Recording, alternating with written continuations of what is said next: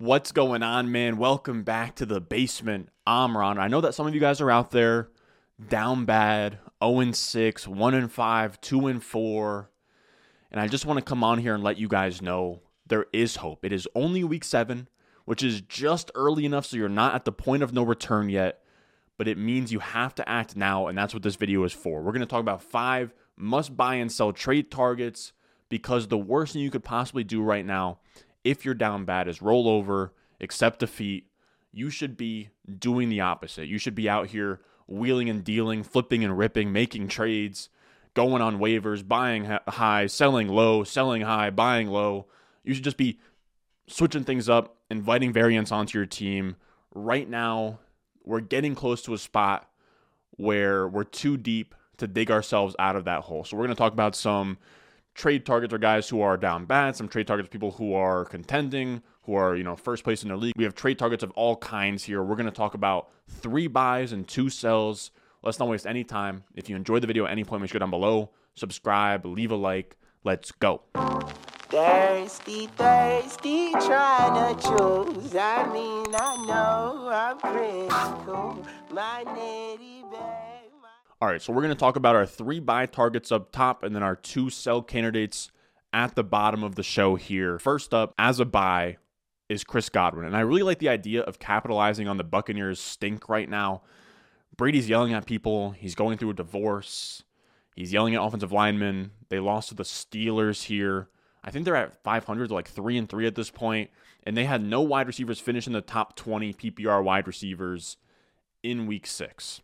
And when we talk about Chris Godwin, he's been the wide receiver 19 since returning from his ACL injury / hamstring that he had in week 1 since week 4. And him staying at wide receiver 19 is nice because he's had no spike weeks. He hasn't really won anybody any weeks yet. I think that he's right at a spot here where you can't necessarily buy super low, but you don't have to pay a ton for what is going to be a premium, like fringe top 12 wide receiver rest of season. This is a guy that since returning in week 4, Godwin has had 5 more targets than Mike Evans despite running 24 less routes. You have to remember that is very impressive to have 5 more targets than Evans because he only played 53.9% of the snaps in week 5, which is one of those 3 games. He also has a 24% target per route run, which means he's commanding volume despite being an offense with Mike Evans. And the only reason he's underperforming here is because of efficiency. Since returning, he's had about the same amount of expected points per game, which we talk about this all the time, but expected points per game is based on your volume, your targets, your red zone targets, how much volume or how many points per game should you be scoring based on your volume.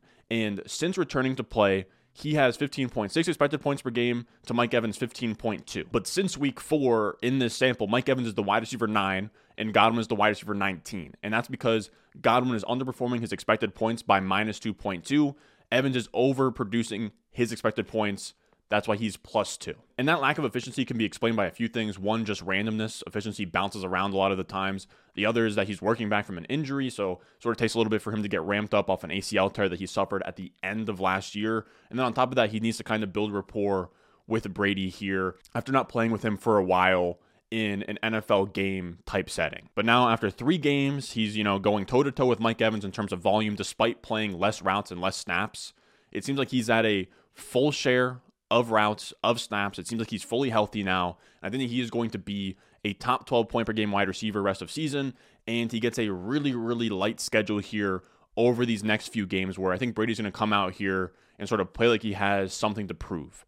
He gets Carolina, who allows the 10th most fantasy points to wide receivers, Baltimore, who allows the 5th most points, the Rams, who allow the 12th most points, and Seattle, who allows the 25th most points, which isn't good, but they have been drawing teams out 2 shootouts every week outside of the Cardinals game, but most games with the Seattle Seahawks have been shootouts, which is a good environment for Godwin. So I think if you could take a wide receiver that's not super sexy, or even somebody that sort of has some hype right now, like a DeAndre Hopkins, right, coming off the injury, or not the injury, coming off the suspension, people are like, oh, Hopkins is going to be great, especially with Marquise Brown gone. So you could take Hopkins in like a little small piece for Godwin. I would love that. Same thing with like an Allen Lazard. If I could do Allen Lazard on a piece for Godwin, I would love that as well. I would try and get a wide receiver that you're not crazy about, plus like not a waiver piece, but somebody you don't really care about that's not going in your lineup a ton. See if you could go out there, buy Godwin. You're not going to buy him super, super low, but low-ish, or, at a fair price for what he should be end of season in a few weeks. Our next buy is a true buy low that I would have for teams that are winning games right now. I think a true buy low is J.K. Dobbins. His stock is at an all-time low right now. If you can go to his owner, and if his owner is like 1-5, 2-4, 0-6, I would try and buy him for super cheap and give him like immediate production, right? Like maybe Jeff Wilson for Dobbins and just say, hey man, you need points right now.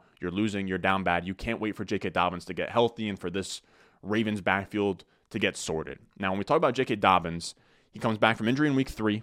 He has a slow start in week 3, which is expected. And then in week 4, he puts up 22.3 points on 17 touches, and it looks like he's fully back. Since then, his snaps and his touches have decreased in week 5 and week 6. Apparently, his knee tightened up in week 6, what we just had here. You could talk about like the MetLife turf possibly causing that. We saw that give Sterling Shepard problems. Regardless, everything that has been good about Dobbins is erased in the market's eyes. He is the lowest on the market he's ever been. He's declining in play. He's re-injuring himself. Then you also have Kenyon Drake rushing over 100 yards this weekend while J.K. Dobbins was ineffective. You have Gus Edwards returning to play soon. So all of this is just sort of creating a huge negative whirlwind of panic for J.K. Dobbins. And the reason I like buying low right now is because it seems like he's still recovering from a pretty brutal ACL tear. I think it was like ACL, MCL, might even been some like hip damage as well, or hamstring damage. A lot happened there. And the Ravens still want him to be their guy. It's not like they have a really loaded running back room. Gus Edwards isn't that great, and Kenyon Drake obviously isn't that amazing either. We want these running backs that are tied to Lamar Jackson. They get a huge efficiency boost from that. And this is a tweet from one of the doctors on Twitter, Jeff Mueller. He does great stuff on there. And he says here he expects a mid to late season surge for J.K. Dobbins because that's sort of what you expect here with players coming off major injuries like ACL tears. They sort of start slow and they turn up as the season goes on, kind of like what we expect with rookies. So he had a tweet on April 8th that was just a projection of the usual 12 to 15% drop that you see in production post 1-year operation from ACL tears, which would put J.K. Dobbins at about 11.6 points per game. Right now he's at 8.6, and Jeff kind of points this idea that we expect players to have a decrease in their points per game, but it doesn't mean that they're going to have the same points per game all throughout, right? Like 12 points per game through the entire season. You could have like 8 points per game in the beginning of the season and then like 14 points per game at the end of the season, and it evens out to 12. And that's what he's kind of alluding here with J.K. Dobbins as a buy low. So J.K. Dobbins being at 8.6 points per game since coming back in week 3 means that after sort of dealing with this knee tightness or whatever and coming back fully healthy rest of the season, down the stretch, he could be a guy who averages like 15 points per game and be a league winner for fantasy. So I think that when we look at Dobbins, he did leave the game with knee tightness. There's a chance that that doesn't even really cause him to miss a game here. I wouldn't start him this week, and that's why I wouldn't want to buy him if I'm not 4-2, 5-1, 6-0. But after his bye week in week 10, I think that he should be fine at that point. He should be healthy.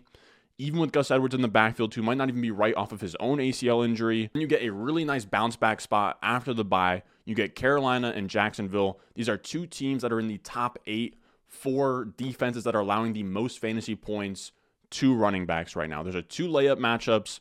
I think that there are better days ahead. If I could lowball Dobbins for like a Cordarrelle Patterson, a Brian Robinson, I think would be great for a Dobbins, a James Conner, an Elijah Mitchell. And that's just given, maybe the guy's out on J.K. Dobbins and he's in a good spot, like 5-1. He wants to win later. Like I said, Elijah Mitchell's, Jamal Williams, I think could even maybe get it. Like Jamal Williams in a piece could maybe get it done. I'm saying buy super low. He seems like a guy that managers are like almost ready to cut at this point. Now with our last buy candidate here, we have Diontae Johnson. And we're going to bring it back to what we talked about last week. We talked a lot about fantasy points over expectation. That was the theme of the video. We talked about the players who were underperforming their expected output. We should be buying those players. The guys who are overperforming their expected output should be sold. And Diontae Johnson is a very clear buy to me. He's the wide receiver 11 in expected points per game. He's underachieving that by minus 5.8 points per game.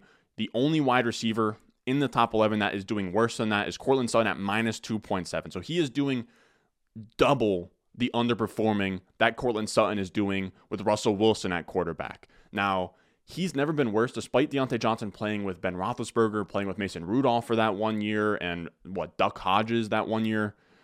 He's never been worse in a season than -1 fantasy points over expectation per game. He's at -5.8 right now. That has to bounce back. That has to get to, I'm not saying it'll even come to even, but I can't see it being worse than like -2.5. -5.8 would be historically bad. He's still commanding targets from whatever quarterback's on this team.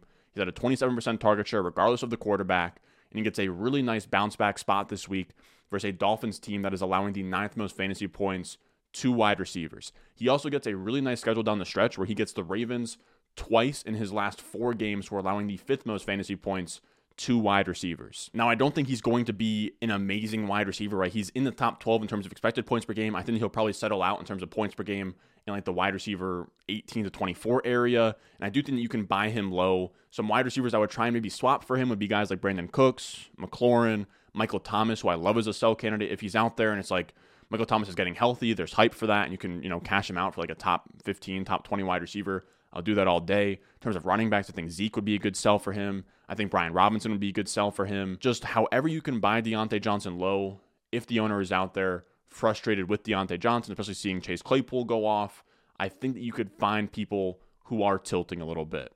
And I'll also give you guys some bonus buys as well, some honorable mentions. I like Debo as a buy. He's somebody who's underperforming his expected points per game. If we look at that graphic that I just had up, Debo is at 17.2 points per game or 17.7 points per game, and he's underperforming that by -2.1. Debo has always been a guy who has been great in FPOE, where he's like usually like +2, +3, +4.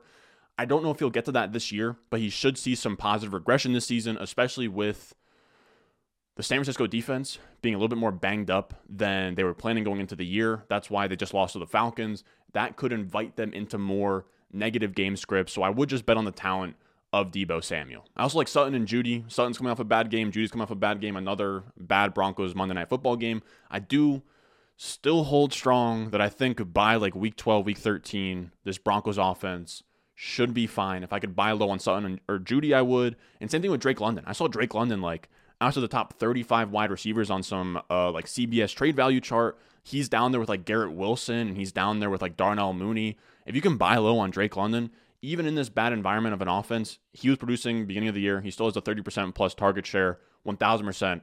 Go out there and get Drake London. Now, before we get into the sells, make sure you check out patreon.com/Ron Stewart. I come out every single Wednesday with my rest of season rankings so you guys can see my top 25 quarterbacks, top 50 running backs, top 50 wide receivers, top 25 tight ends.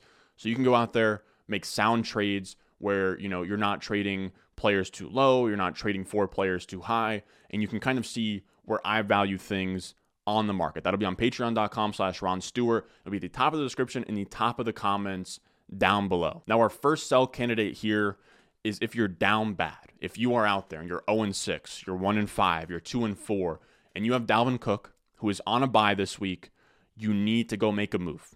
When you're at this point in the season, you need to make moves if you're down bad, right? If you're 0-6, 1-5, 2-4. Trading players invites variance onto your team, which can swing things in a huge way for better or for worse. But that's kind of the beauty of it, right? Like that's why if you are at the upper echelon of your league and you're like 6-0, you don't really have to make trades. You're inviting a lot of risk onto your team by doing that. But when you're already 1-5 and you're making a trade and you're inviting that risk onto your team, what is the worst that can happen? Like you're almost eliminating your downside by already being at the bottom of the league. Like you can only go up, or you screw up your team more, you're already 1-5. Okay, now you're done for good. But if that variance swings in your way, you crush a trade, you swing up, you start climbing up the standings, and that's when you start winning games again. Now, I also want to say there's only so much variance you can invite onto a bad team by trading small pieces. Like if you're trading away like Claypool or Alec Pierce, making little tiny moves isn't going to change a ton on your team. But a guy like Dalvin Cook is such a big piece